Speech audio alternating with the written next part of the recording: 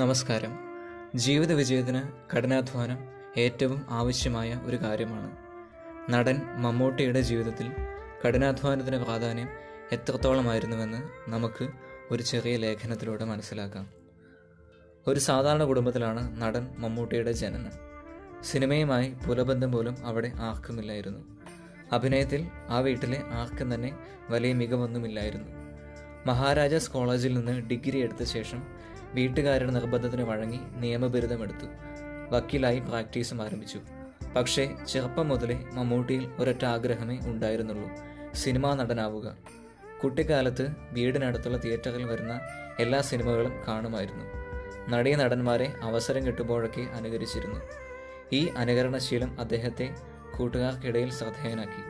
കോളേജിൽ പോകുമ്പോഴും തിരിച്ചു വരുമ്പോഴും വീട്ടിൽ ഇരിക്കുമ്പോഴും എങ്ങനെയെങ്കിലും ഒരു സിനിമാ നടൻ ആകണം എന്ന് അദ്ദേഹം തീവ്രമായി ആഗ്രഹിച്ചു. അത് ആ മനസ്സിൻ്റെ മന്ത്രമായി, ഏകചിന്തയായി. ഡിഗ്രിക്ക് പഠിക്കുമ്പോഴും വക്കീലായിരിക്കുമ്പോഴും അദ്ദേഹത്തിൻ്റെ മനസ്സ് വ്യാപരിച്ചിരുന്നത് സിനിമാ മേഖലയിലാണ്. എന്തു വന്നാലും നടനാകും എന്ന് അദ്ദേഹം തീരുമാനിച്ചുറച്ചു. ഓരോ നടൻ്റെയും ഭാവാഭിനയം പഠിച്ച് ആ രീതിയിൽ മുഖത്ത് ഭാവങ്ങൾ വരുത്തി. ശബ്ദം മാറ്റി ദുഃഖം പ്രകടിപ്പിക്കുമ്പോൾ അദ്ദേഹത്തിൽ ഗദ്ഗതം വരും, ശബ്ദം ഇടറും.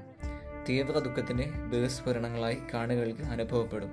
ഇതെല്ലാം ഒരു ദിവസം കൊണ്ടോ ഒരു വർഷം കൊണ്ടോ നേടിയെടുത്തതല്ല, ഒരു ജീവിത കാലഘട്ടത്തിൻ്റെ പ്രയത്നഫലമാണ്.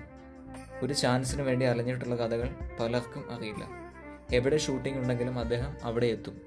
കാണികളുടെ ഒപ്പം തീരുന്നത് വരെ അവിടെ കൂടും. സിനിമയിലൊന്നും മുഖം കാണിക്കാൻ അദ്ദേഹം രാപ്പകൽ യത്നിച്ചിട്ടുണ്ട്. ദീർഘകാലം തീവ്രമായി ആഗ്രഹിക്കുന്നതെന്തും ലഭിക്കും എന്ന് തെളിയിച്ചുകൊണ്ട് അദ്ദേഹത്തിന് അവസരങ്ങൾ കിട്ടിത്തുടങ്ങി. ഒരു ജീവിതകാലം കൊണ്ട് ആർജിച്ചെടുത്ത കഴിവിന് മുൻപിൽ സിനിമാ ലോകം തലകുനിച്ചു.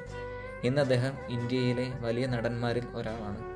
നിശ്ചയദാർഢ്യത്തോടെ ഞാൻ വിജയിക്കും എന്ന് വിശ്വസിച്ച് മുന്നോട്ട് പോകുന്നവർക്കാണ് ജീവിതത്തിൽ വിജയിക്കുവാൻ സാധിക്കുന്നത്. നന്ദി, നമസ്കാരം.